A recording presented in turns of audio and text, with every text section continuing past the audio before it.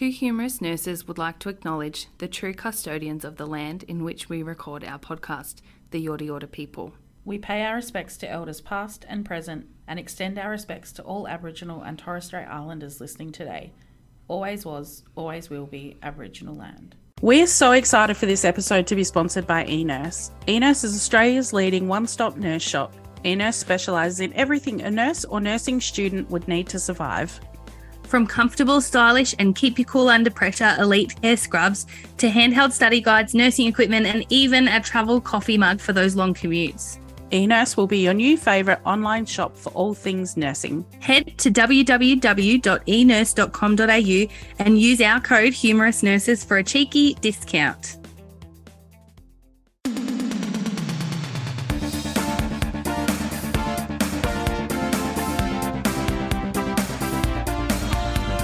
Two Humorous Nurses with Kelly and Alicia. A podcast that wonders, is it a headache? Is it premenopausal headache? Is it a tumour? What? It's not a tumour. It might be a tumour. I've been waiting for my moment to say that. Welcome to Two Humorous Nurses, where we plan to bring you funny, informal, conversational chat about all things nursing. Today we're delving into the world of people who appear to be sick all the time, but are they sick? Are they faking it? Munchausens and Munchausens by proxy. Now, I'm going to be honest. I've absolutely no idea about either of these things. I mean, I know about it from like TV shows and what people talk about, but it's just assumed knowledge. It's not actual knowledge. I've nursed a patient with Munchausen by proxy, and she was like 13 and in a wheelchair. It was awful. And there was actually nothing physically wrong with her. So she didn't have Munchausen's by proxy. Her mother did. Oh, well then, mother did. Yeah. It was really, really sad. It's fucking devastating when it happens to children. Like, I've never seen it. But I think I have a theory about one other patient, but it's not confirmed, and then the patient died. So, but yeah, I've had a little bit to do with people who've so I didn't realize it was the perpetrator that. Anyway, we'll get into that because maybe I'm learning too now. Yeah. But I'm going to go into Munchausen's. You are, and I'm super excited to learn about this. So yeah, I mean, it is fascinating. Like, I think people hear about it, and I think as soon as somebody's a hypochondriac, they're like, oh, they've got Munchausen. Like, I think but probably... even like when you joke yourself, like when you're like, if you have a run of sickness, yeah, we're like, is Jess really just sick with everything this winter, or does she have Munchausen's? Like, maybe she has Munchausen by proxy because all the kids keep getting sick. Oh. Just kidding. Love you. She'll be listening to this too. Right. So Munchausen syndrome, also known as factitious disorder imposed on self, which that's news to me. I'm learning. Look, is when this is like the simplified version. Like the DSM-5 is obviously far more specific and talks about specific symptoms and things, but basically it is, the gist of it is that this person tries to get attention and sympathy by falsifying, inducing and or exaggerating an illness. So and it's honestly like because of an inner need to be seen as ill or injured, and it's not actually like their goal to achieve a concrete benefit like getting medication. So they're not drug seekers, and they're not there for financial gain. Like, they're not trying to sue a doctor for malpractice. Like, they're literally there because they have this incessant, relentless need to be seen as ill or to be getting like nurturing affection, attention, sympathy. And it's such a strange thing. And anyway, I've got some facts about it. It's so good, actually.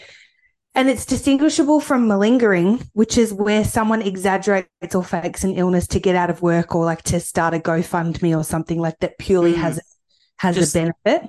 Like that Belle Gibson. Yes.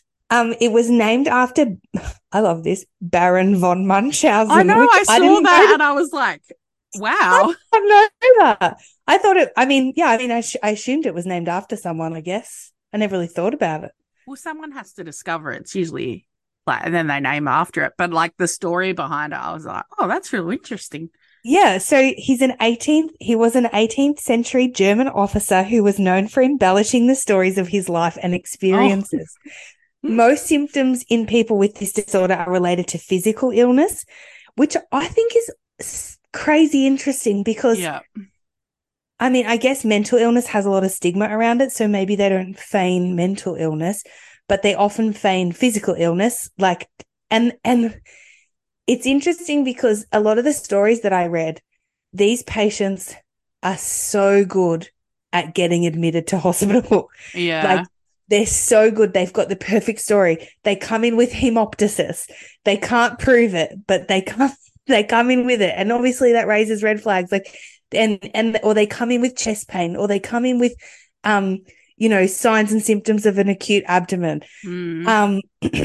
And but they don't present like suicidal, and they don't present, No.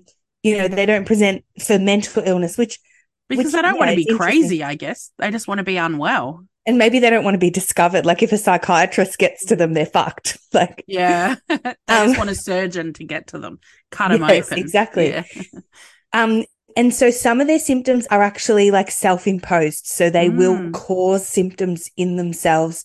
Like, they might even physically harm themselves in order to get that attention and to fake that illness. Whereas other times they'll just exaggerate something, whether it's a limp or, yeah. So and I think the thing about this is because it's so behavioral, like it's probably underdiagnosed, and they can't really get, like, no one can get statistics. Like, it's really difficult to study it because these patients are also dishonest. Like, they can't be trusted. Yeah. And we already say patients lie. Yeah. Like. Yeah. And I think because people with Munchausen tend to like doctor shop, and they all present to different healthcare facilities, and they will and sometimes they'll give different names. So it causes a lot of like misleading statistics, and they'll give different birthdays, and they'll because they don't want a pattern to show up anywhere. In a national hospital discharge survey in 2013, there were 6.8 cases of a factitious disorder per 100,000 patients, but it's unclear how many of those had Munchausen specifically. Yeah. And this was my favorite fact that I found. Researchers have noted that females who work in the healthcare community are most likely to have Munchausen syndrome. Is that fucking crazy? Like, because you've got profound medical knowledge, and maybe but it's interesting. Like, I went and looked at a few stories on Reddit and tried to look into some people, like, admitted that, and some people wrote a whole story about their experience with having Munchausen. A couple of them you could tell were trying to recover, and a couple of them were very much like in it for the sympathy, like, which was an interesting, like a different angle, was like, feel sorry for me, I have Munchausen. You know what I mean? But you're not okay. Well, yeah. Also, as someone that works in the healthcare industry, why would you want to spend more time at the hospital that you're not paid for? Like, go home and then be like, oh, I might pop back to the urgent care with an acute abdo tonight. Well, I feel like it's the most embarrassing thing when you have to go into work because you're sick. Like, I hate it. I only go as like a last resort. And even now, I was supposed to go back into work to sign another leave form. And I'm like, oh, I'm on crutches. Like, I don't want people to see me. I seen you in the car park the other day. Actually, I went to yell out the door, but I was like, oh, you won't be able to see me through the fence. I can only see you. Seen you hobble along with your crutch. It's funny, when we pulled up, I was saying to Mick, that's where Kelly works. I was watching you. I know, and I'm like, oh, well, did you see us turn around? Because I was going to drop in my medical certificate, and I'm like, no, I don't want people to see me on crutches. I'll just take a photo of it and send it in. I don't care. And I'm like, oh, it's so embarrassing. And yeah, anyway. Do you really need them though? Do I really need them? Yeah. Are you really maybe that I sick? have Munchausen. Maybe I'm just looking for sympathy. I'll tell you though, like, I'm more using them like for stamina, like to get more out of my day. Like, does that make sense? Yeah. Yeah, because and even today, And like you I should went, use them because it'll take the pressure off. oh, exactly. And like Yeah. it means that I can last longer throughout the day if I'm using Yeah. them in the morning and stuff. But Yeah.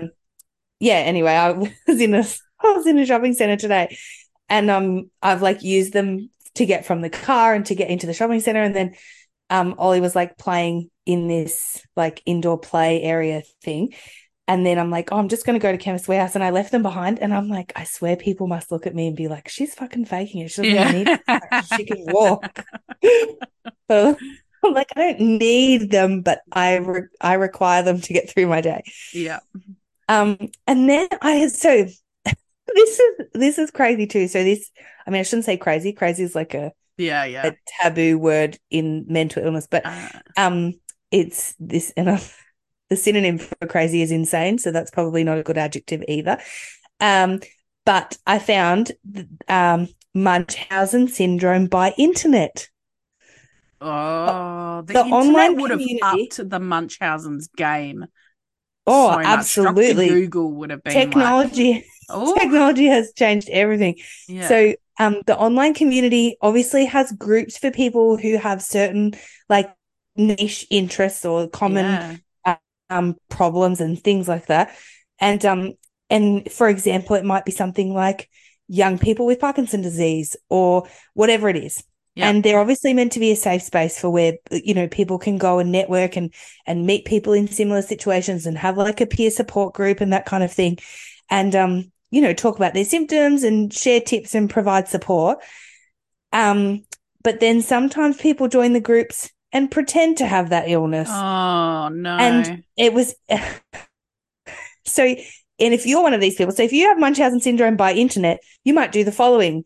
You might say you have symptoms that are far more severe than anyone else's, claim to have nearly died and had a miraculous recovery, paste information copied from a health website into your post, contradict yourself, lie about what hospital you went to, what medicines you take, etc. You might lie about being the victim of a crime.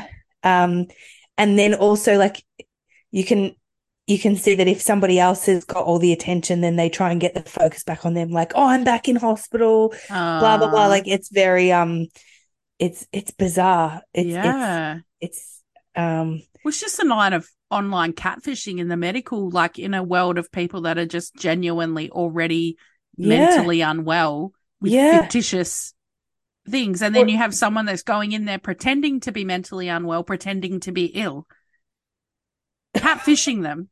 That's fucked. It's so confusing. It's so confusing, but I think it's a really hard one because it's so behavioral. Yeah. It would be it's very easy to look from the outside and be like, this is fucked. Like, and how cruel and, what a waste of time, resources, energy, money, whatever it is. And then empathy and compassion from staff that work with them. Like it's very easy to hate on them, but at the end of the day, like a lot of it is uncontrollable for them. Like, I think, interestingly, I feel like I say interesting about 10,000 times per episode, but it's so good for us because and because we learn too as we go. Like someone had suggested that we did this episode, and I'm like, yes, good excuse to learn. Do you reckon we can put this on our CPD? I hope so. Yeah, why not? So this is like our reflection of our learning. We'll just say to the ANM or the APRA, like, just listen. Write that in the notes on the app. Yeah, write that down. So the causes of Munchausen they're not known, basically, but researchers believe that psychological factors play a role in the development of the syndrome. Some theories suggest that a history of abuse or neglect as a child or a history of frequent illnesses requiring hospitalization might be factors associated with the development of the syndrome. Other triggers might be experiencing the death of a loved one at a young age and abandonment. Researchers are also studying the possible link with personality disorders, which are common in these individuals. And then research also indicates a genetic component to the disorder. I feel like there's so many factors in this. Like, Yeah. it's basically saying like anyone who experienced trauma in their developing years is at risk of ending up. I feel like I nearly ended up with this because when I was a kid, I used to fake every injury because my mum would never feel sorry for me for anything. Do you think that are you going to explain the symptoms of it? Like Yes. like how do you get diagnosed with it? Well, What do you have to yes. have? Yep. So the symptoms, basically, uh, Sorry, I've interrupted your flow. I'm just really yeah, intrigued. good one. Yeah, sorry. But some possible warning signs of Munchausen's could be dramatic but inconsistent medical history, unclear symptoms that are not controllable and that become more severe or change once treatment has begun. Yeah.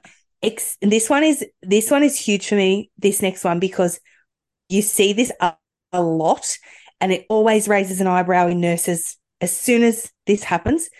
When someone has extensive knowledge of hospitals and or medical terminology, as well as the textbook descriptions of illnesses. Yeah.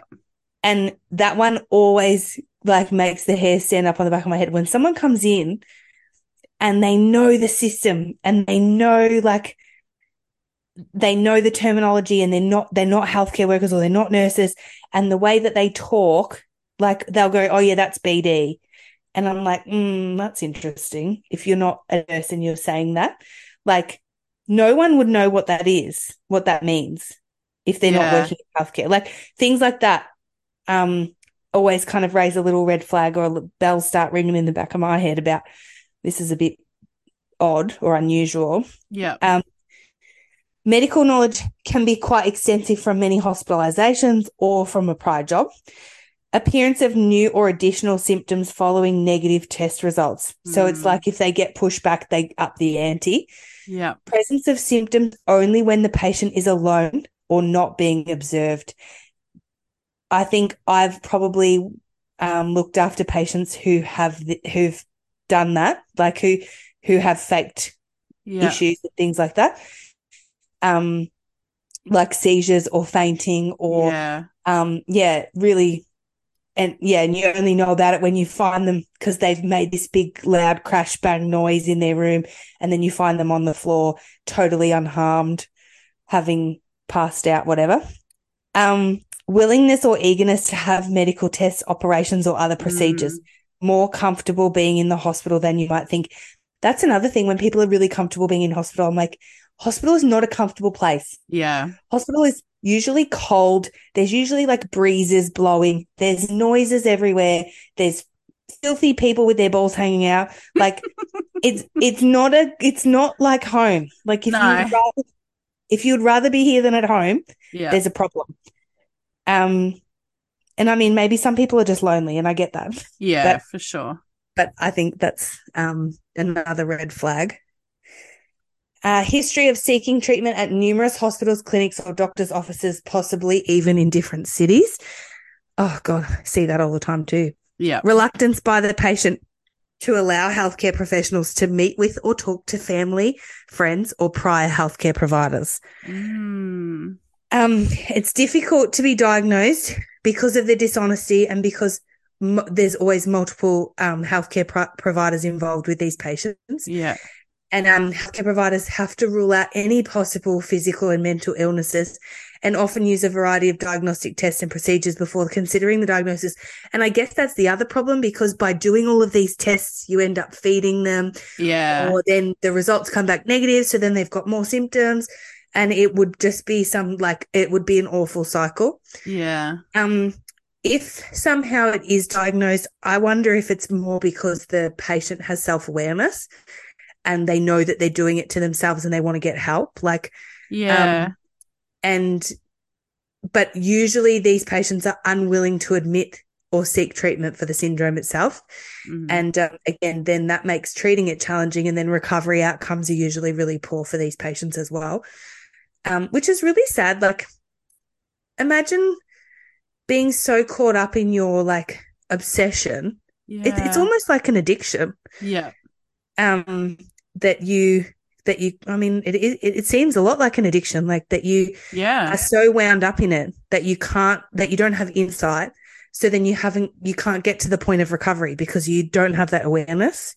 And I guess if you keep getting what you want out of it, so whether it's another blood test or a bit of attention or a new specialist or another scan or an operation, then you're feeding that illness, the mental illness side of it. Yes. And it just, and it always surprises me how far these patients can actually get with actually getting procedures done, because we have to rule out things. And sometimes to be able to do that, they need to have a laparoscopy or exactly. Or, because if we don't do it, then it could be, it could be mistreating them. Absolutely. I think like things that I have heard about, not things that I've directly, and things that I had read about, is that like people will purposely contaminate wounds, and they'll become like chronic wounds, and then they'll need dressings. They might need district nursing, and then they continue to interfere with them, so that they continue to need treatment for them. And obviously, then that's like a level of self-harm. Like that's like, of course, it's all kind of intertwined, I guess. Other things I've seen is like if they do have a genuine medical problem or medical device, they interfere with those. And because that obviously becomes quite dangerous and they can get quite sick from that. But that's part of the thing. They're like, if I get quite sick, then I'll get genuine attention and I'll get genuine treatment, and I'll get, like some people might, if they've got a line or something, like they might, like, or a fistula, they might actually intentionally interfere with that and intentionally harm themselves in order to get what they want. It's like a reward at the end of the day, isn't it? It is, yeah. And they're never gonna like the treating team are never gonna remove the like whatever it is, the implant or whatever it is, because it's necessary for them anyway. But it's like it's like always upping the stakes. Yeah. I've got a couple of stories from Reddit that I found. Like I was trying to find someone who had nursed somebody or treated somebody with Munchausen, and then someone who admits they have Munchausen, which is quite interesting. But so the first one is from Reddit, and this is like directly from their thread. So it says, "We had a patient with electrolyte abnormalities that recurred and recurred. Just like the boards say, she was a former nurse. It was determined that she was self-administering diuretics, which was confirmed by her husband. It was such an issue that we stuck her in the ICU and we put her on video monitoring. Even though she knew that she had 24-hour monitoring, she couldn't resist and pulled out a bottle of pills from her purse. When she was confronted, she denied taking the pills despite all the evidence. She stuck to her story the entire time. Definitely psych-worthy. Although she's not our problem, I'm betting she's pulling the same shit somewhere else." Oh, God. And, like, even though she knew she was going to get caught, she just couldn't help but sabotage her, like, treatment. It's a compulsion. The second one is, this is just like a paragraph from this. It was enormous, this story. Like, I didn't even get through the whole thing because it would have taken me an hour. And this was, which is, I don't know, ironic because it's the patient with Munchausen, so obviously wants people to read their story. Yeah, exactly.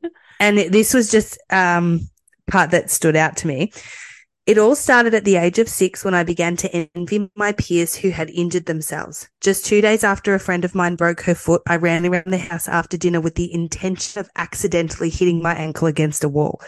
Despite the fact that it's nearly impossible to accidentally bruise the front of your ankle by running into a wall, I continued with my charade until my mother gave me a look that meant, 'I know you're not hurt, so cut it out.' I immediately felt ashamed of my actions, mostly because of the euphoric adrenaline that surged through my body while someone thought I was in pain. That initial feeling of intense satisfaction and a job well done is what kept me faking my own injuries throughout most of my life." I read another story about a girl whose brother was a type 1 diabetic, and growing up, she watched him. Everybody cared about him more. Everybody was worried about what he was eating and whether he was like, and how much medication to give him. And, their whole lives revolved around him and him being well, that eventually she started to fake things so that her family would like pay attention to her, basically. Yeah. And she said that that she's now like only seeing one doctor and forcing herself, like, because she actually has some awareness that Yep. that really her illnesses and things like are Just fake. attention seeking. Yeah. And then yeah. it's just, God. Yeah, crazy. Like, I don't want to say crazy, but I mean, like, not crazy, like not crazy, crazy as in like, but as in like crazy. out of this world, like, Yeah, unbelievable that this can happen. Another word for it. Yeah, unbelievable. Yeah. I need to say interesting and unbelievable. Yeah.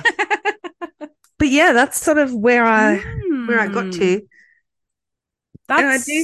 It's interesting because it's obviously, as they say, like very difficult to diagnose. If you do diagnose it, like, how do you know you are diagnosing the right thing? It leads into a world of other things. If they are actually making themselves sick, like physically sick, then how do you treat that? Like this would be like a cognitive behavioral therapy treatment, because it's not physical. It's not, maybe, I don't know if there's medication to treat the mental side of it. Like the whole thing is so difficult. I wonder if they would use similar treatments, like, because we say it's like an addiction to these people. Like, I wonder if they would use similar treatments. I wonder if like ECT or something would be indicated. Well, ECT is really only for deep depression, isn't it? That's all I suppose it is now, isn't it? Yeah.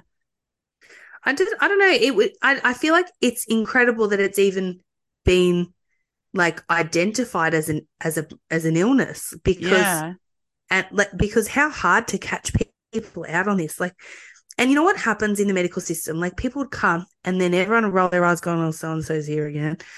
Like, I wonder what the frequent flyer. Then you've got to take it somewhat seriously, because then if it does happen to be that this time they are having an AMI.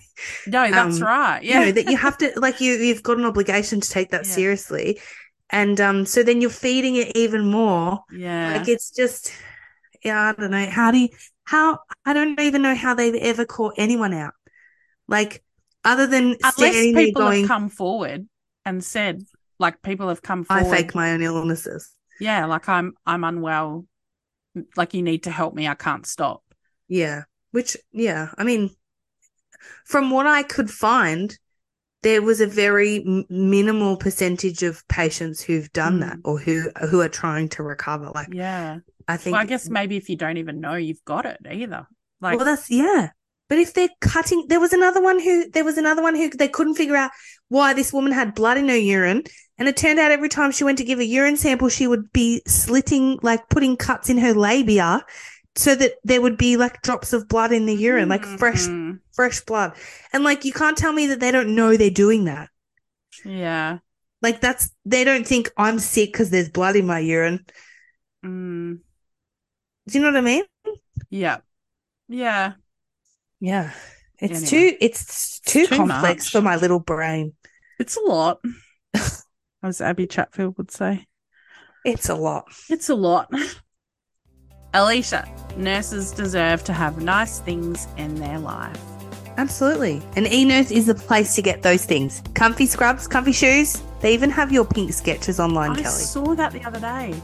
I'm always after novelty pens, stethoscopes, scissors, cute retractable badge reels, and I get my coffee every morning in my reusable coffee mug. Sustainability is always in my mind. I love the fun e-nurse coffee prescription mug. It keeps my coffee hot all morning because I'm still drinking it at lunchtime. You know, as you like to drink cold coffee, I do not, but that mug actually, like, my coffee is like scalding still after like half an hour. Yeah, and it keeps my margarita cold on a Friday. For all these useful items and much more, be sure to check out the extensive range online. eNurse takes pride in their holistic approach to nursing. They don't just sell equipment and scrubs, they support the professional and personal needs of individual nurses. eNurse are all about making nurses' lives better, both at work and at home. So head to www.enurse.com.au and be sure to use our discount code HumorousNurses at the checkout for a sneaky little discount. Sneaky. Right. Well, I'm doing Munchausen's by proxy. Mm-hmm. This one is mega fucked.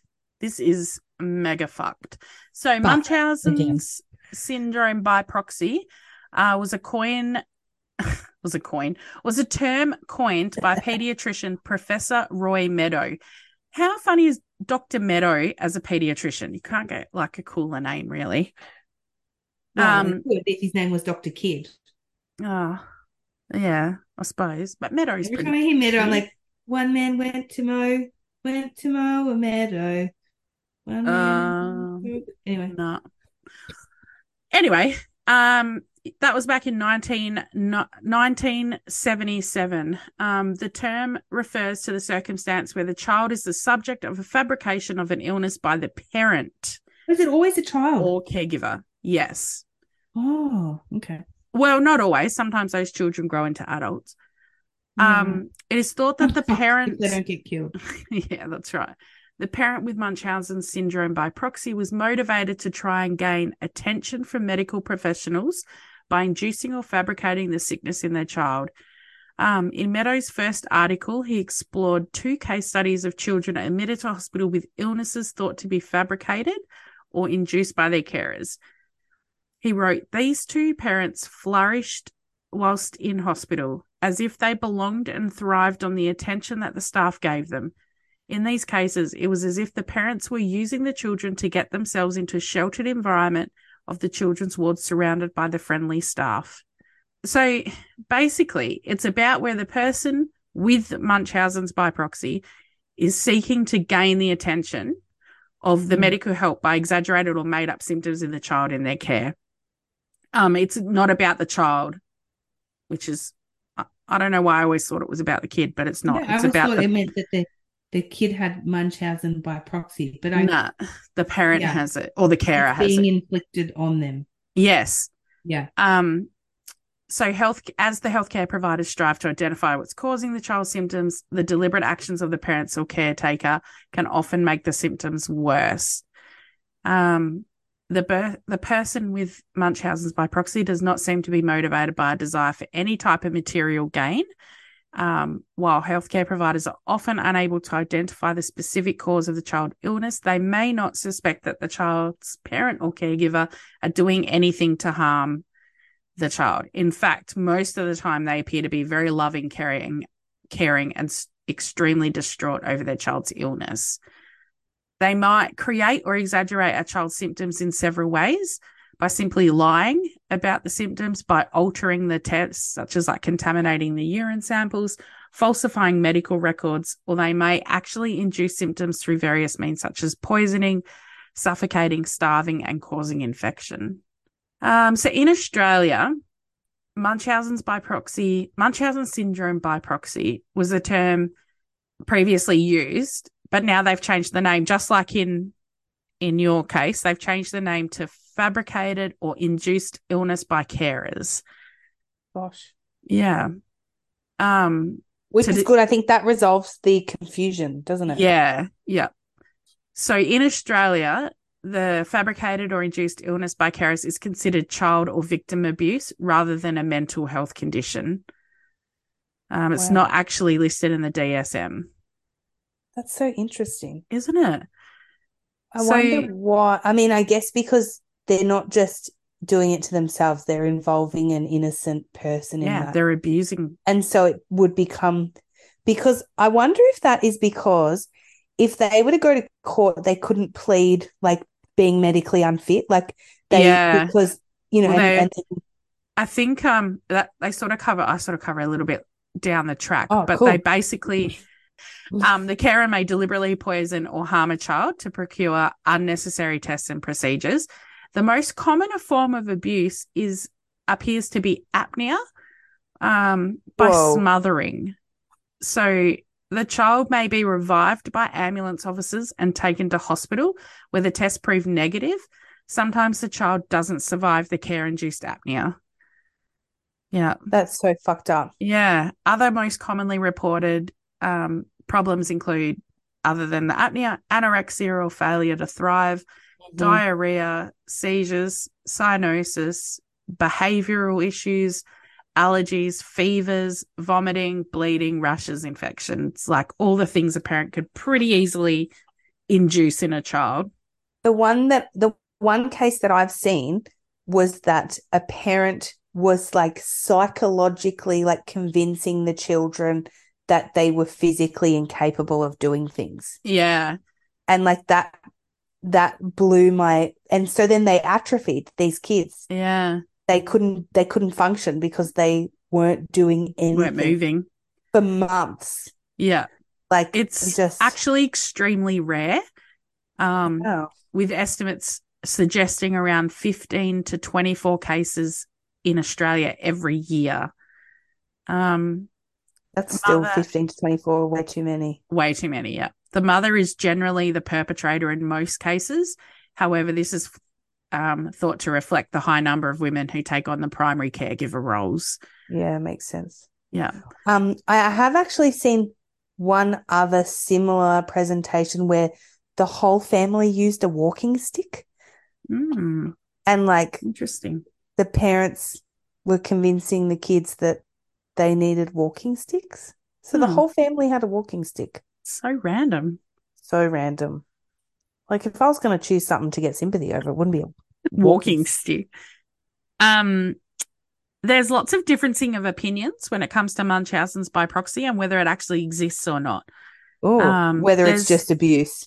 Yeah, so there's evidence in the pattern of behaviour described by the label of fabricated or induced illness by carers does exist. There's video surveillance that has demonstrated that there are some parents who harm their children, then present the child as having an unexplained medical condition, and then who consent to and indeed pursue unneeded medical procedures. Pediatric research has also demonstrated that there are some children admitted to hospital in pediatric and emergency wards apparently suffering from unexplained illnesses that subsequently find to be caused by the parents or caregivers, or who recover once the parents have left. Yeah. So it does exist, this fabricated induced illness by carers, but some carers do fabricate or induce illness in the children, but the central definition is whether or not the carers who fabricate or induce illness have a personality profile of Munchausen's by proxy. Okay. So in Australia, they've actually separated them in the early 2000s now to assign the carer with the syndrome of fabricated induced illness by carers or Munchausen's by proxy, depending on what protective needs the child warrants, like what it warrants. So whether it's like how advanced the abuse is. Because if it's really abuse, the abuse is really high, then that parent with Munchausen's can be diagnosed with Munchausen's by proxy. But they're they're under the same umbrella, but they're separated based on severity.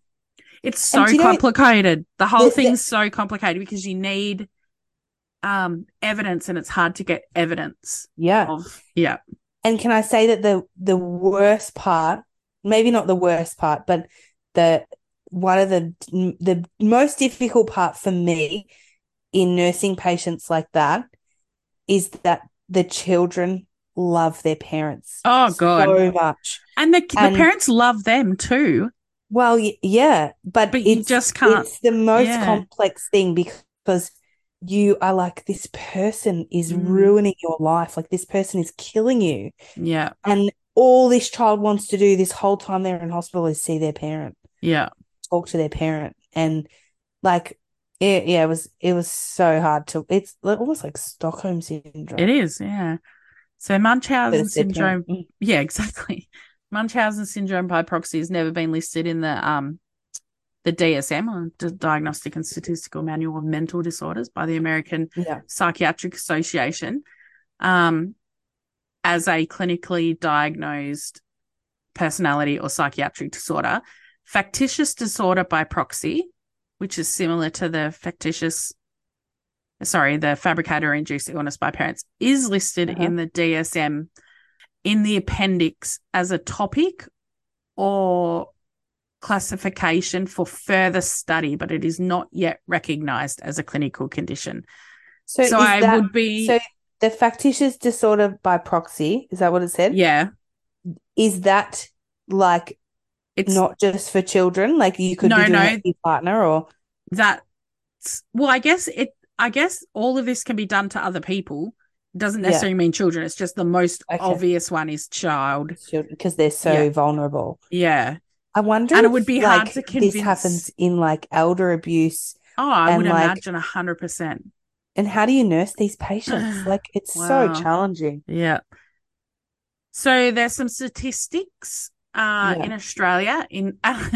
This is recent years, but it's all like early 2000s. Like this, obviously, it's very difficult to actually get statistics for this. Yeah, to analyze. Yeah. An estimated 600 cases of the two forms of Munchausen's by proxy, suffocation and non-accidental poisoning, were estimated to occur in the United States in 1996. 18 reported cases per annum were reported in New Zealand in the early 2000s. 50 cases a year were reported in the UK. And they've got a significantly bigger population than New Zealand, I would think. I don't know what the population is between the two of them. And there's an estimate that from one Australian study, that, as I said earlier, that the annual rate in Australia is between 15 and 24 cases a year. The small numbers reported in available statistics internationally and nationally appear to point to the rarity of fabricated or induced illness by carers when compared to other child maltreatment subtypes. Yeah, absolutely. And in those subtypes, it's like just straight abuse, mental, emotional, sexual. Yeah. And I mean, because if you think about it, these people who are abusing, like these people with Munchausen by proxy or whatever you want to call it, like abusing these kids, they're then involving like professionals in that. It's almost like, hey, social work, come to my house.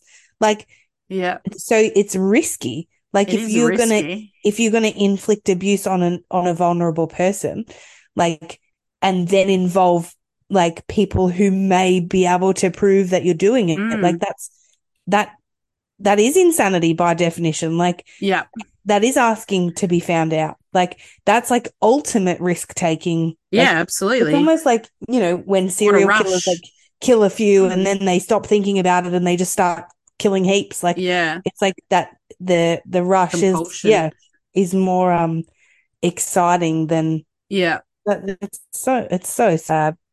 So why do we choose such a sad topic? So it can present with induced symptoms, as I said, the suffocation, choking, apnea, or fabricated, so fictitious seizures, pains, illnesses. The outcomes for the children on this spectrum are of mild to severe harm, and extreme cases may result in death. The different behaviours of carers should be categorised according to the traditional maltreatment subtypes, so physical abuse, emotional abuse, and neglect. However, the characteristics of this fabricated or induced illness by carers are not always shared by the other subtypes. So there's like so much complication around what's just plain old abuse and what's this fictitious harm. Yeah. So basically, research has shown that fabricated or induced illness by carers is typically carried out by women, especially mothers, or specifically mothers, although there have been cases involved where fathers, foster or adoptive parents, and cases of other relatives involved. So the most following characteristics may be present. However, they often aren't able to profile these carers to be able to use as evidence in court. So it doesn't matter what kind of profile you build of these characteristics, it's often not admissible in court. So they're usually the child's primary caregiver. They often initially present as good carers. They are usually accomplished liars and manipulators. They're usually the ones consistently present or associated with the onset of the child's symptoms. When the carer is absent, symptoms or illnesses are not reported or may begin to improve. This is why this would be much easier to diagnose than straight Munchausen, because you separate them the child away from the parents and they start getting better. They may have a history of self-induced symptoms or illness exaggerations, falsifications, or inductions of their own. They may have mental health evaluations indicating they are normal. They may have no prior involvement with child protective services. They may appear to be over-anxious, overprotective, mistaken, or deluded. They may have a background in health professional or unusual degree of knowledge about health, and they may seek publicity or attention from a variety of people. Parents and caregivers do not necessarily stop their behaviours towards the child when under suspicion or caught, but may change tactics by changing health professionals, denying all or part of what they have done when there's overwhelming evidence, accusing their accusers and shifting the blame onto those who are aware of their behaviour. It's so much gaslighting. Manipulation involved. Yeah. So obviously in Victoria, we have mandated reporting of any abuse or neglect when it comes to children. So if we suspect that a child is in need of protection of abuse, from abuse or neglect, we must report it to Child Protection as part of the Victorian Department of Family Health, Fairness and Housing. Basically, you would treat it like any other case that you suspect abuse. We can't. It's very hard to diagnose at that initial point of contact, and it actually doesn't always present as abuse. So it's even more tricky than previous abuse, like sexual abuse or physical abuse. I really thought we were going to have to talk to a social worker the day that Mick pulled Ollie's elbow. Oh, yeah, but I suppose it's how you present as well. And I think I didn't realise that it was such a common presentation. I honestly hadn't. I mean, I think because they're in and out we were literally in and out within 20 minutes. Yeah. But I was really worried about I wasn't there at when the injury happened. So I'm if they ask me and then I'm not there and Michael's story is that he pulled her to stop her from throwing a rock at someone's window, is that a reasonable enough story for us not to need to speak with a social worker? I was oh my God, are we going to have someone knocking on our door being we've come to, for a welfare check your child, yeah.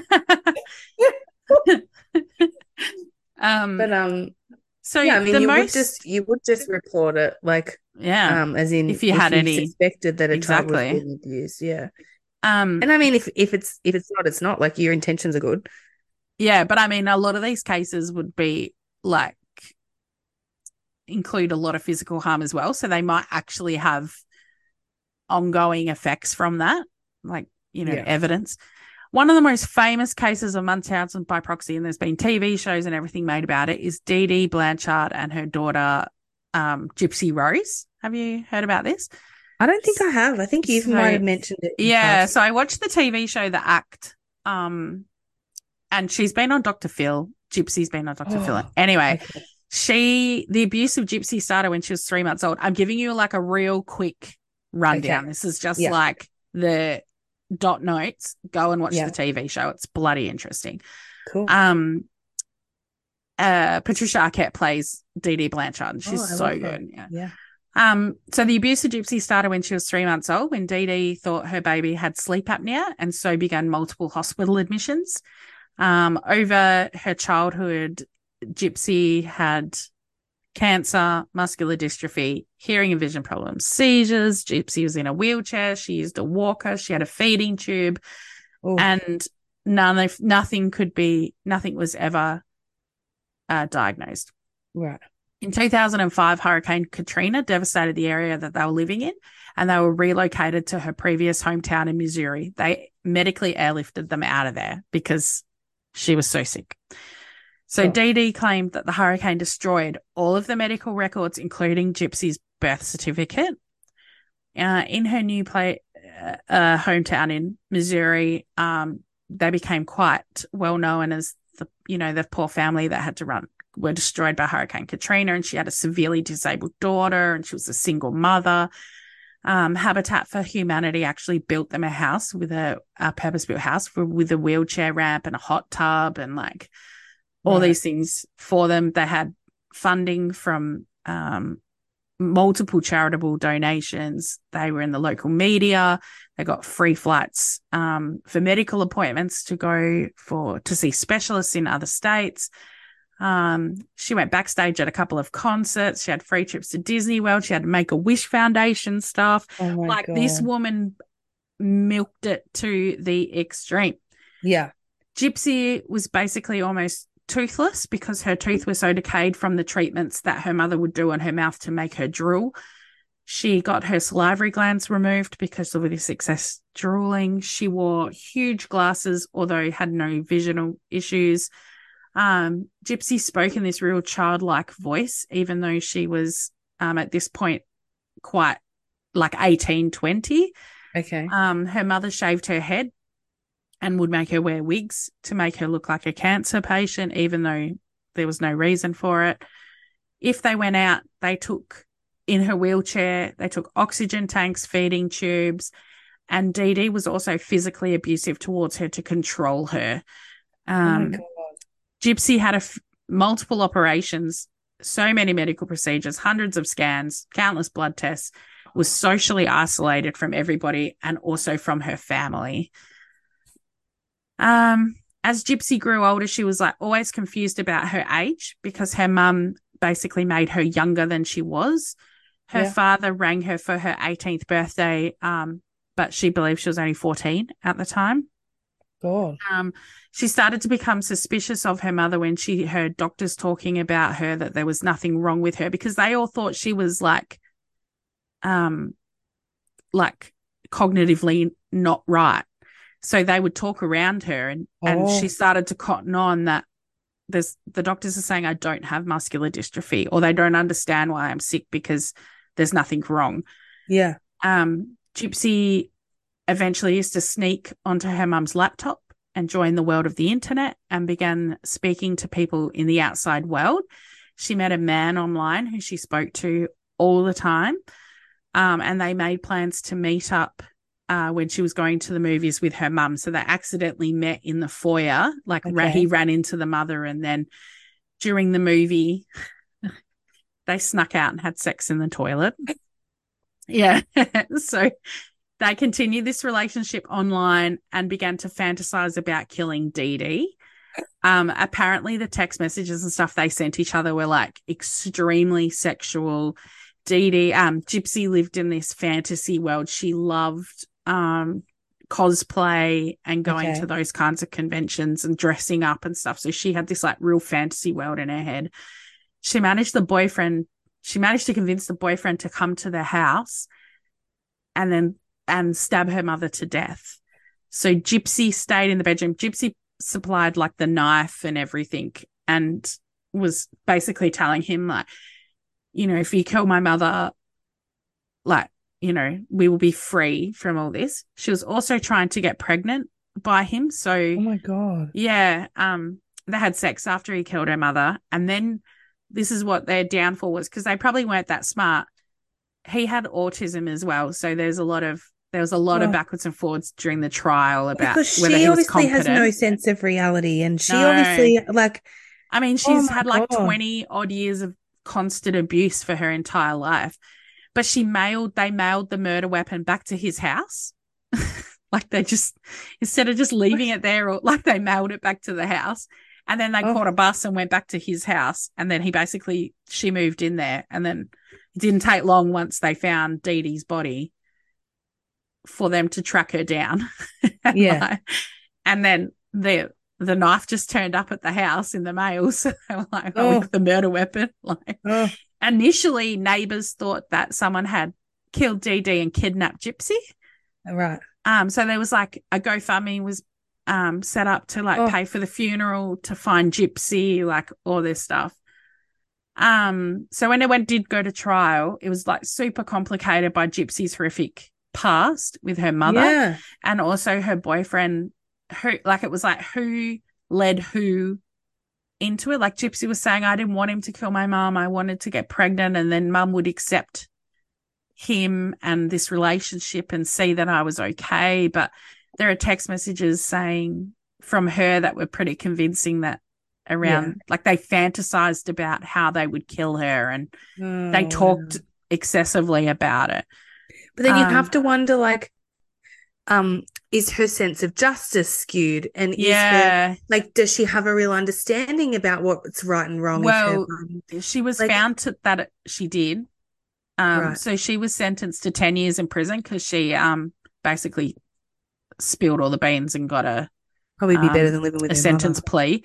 Well, she actually is quoted as saying that life in prison is actually is more freedom for her than living with her mother, because in prison she's treated like her own person. Wow. Her boyfriend was sentenced to 25 years because they deemed him that he should have known better. Yeah, absolutely. But like Gypsy and her family is very supportive of Gypsy and believe that Dee Dee got what was coming to her, and that it was, and people had questioned her years ago but did nothing. So obviously they feel incredibly guilty about it. I really didn't see this story going down the road of murder. I saw it going down the road of her suing her mum for millions and millions of dollars. Like, that should have been what happened. And then suing whoever, like medical people, and suing the government for nobody So protecting her from the over age years, of 3 months. Like people did, like it's written in the notes that people were like concerned about what the mother was doing to her, but no one ever filed a complaint or followed through. So Child Protective Services had gone to their house multiple times, but you know, when you're poor Gypsy Rose, if she had just gone to a lawyer instead of seeking a hitman, she might have actually. I don't know if she just got married in 2022. She's still in prison, but she did get married. Nah, to a different bloke. But I don't in prison to someone that she's probably never met. Well, they would have had what are those visits called? Online. Oh, cross. But yeah, I mean, her life is probably like way better off than it was, but still, like she might still get pregnant in prison. And have a little prison baby. A little prison baby.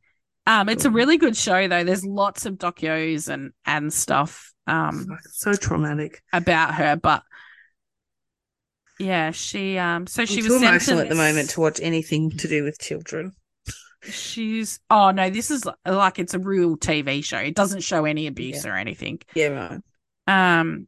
So she was sentenced to 10 years in 2016. So she'll be out in a couple of years. We should get her on the pod. Let me just. She probably talked. She talked to Dr. Phil. Fuck. They were both a lot. This is like a heavy episode. This is heavy. I haven't even had any opportunities to be funny. But anyway, I thought it was quite interesting. I thought I really enjoyed it.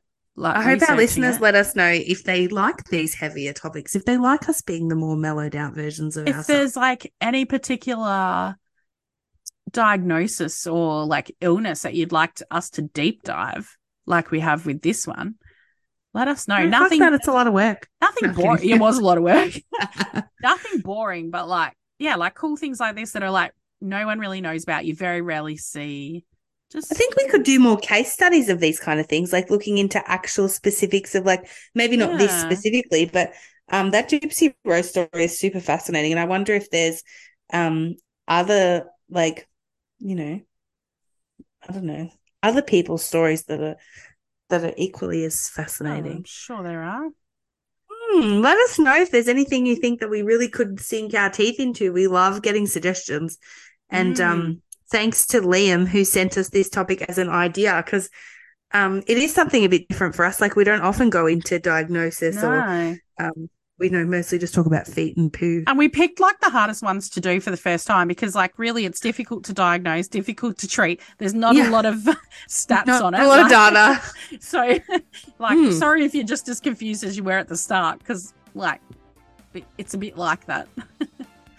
If you don't want to get sick and go to hospital, though, I insist you go and rate us 5 stars on the podcast platform that you're listening to it on. It'll make you feel better. It'll make you mentally better. Yeah. Give us a follow on our socials at Two Humorous Nurses Podcast on Instagram, and head to Facebook. We got a Facebook. We have a Facebook group. We put out some conversations. It's just a private group, and it's very, casual. Very casual. We're like, there's a whole other demographic here that we're ignoring. So we thought we'd get in on the private Facebook group. So it's literally just Two Humorous Nurses Podcast, I think. Yep. Sure and we can't wait to engage with you there as well. What else can they do, Kelly? They can send us an email to hello@twohumorousnurses.com. That's humorous like the bone. HUMERUS. Bye.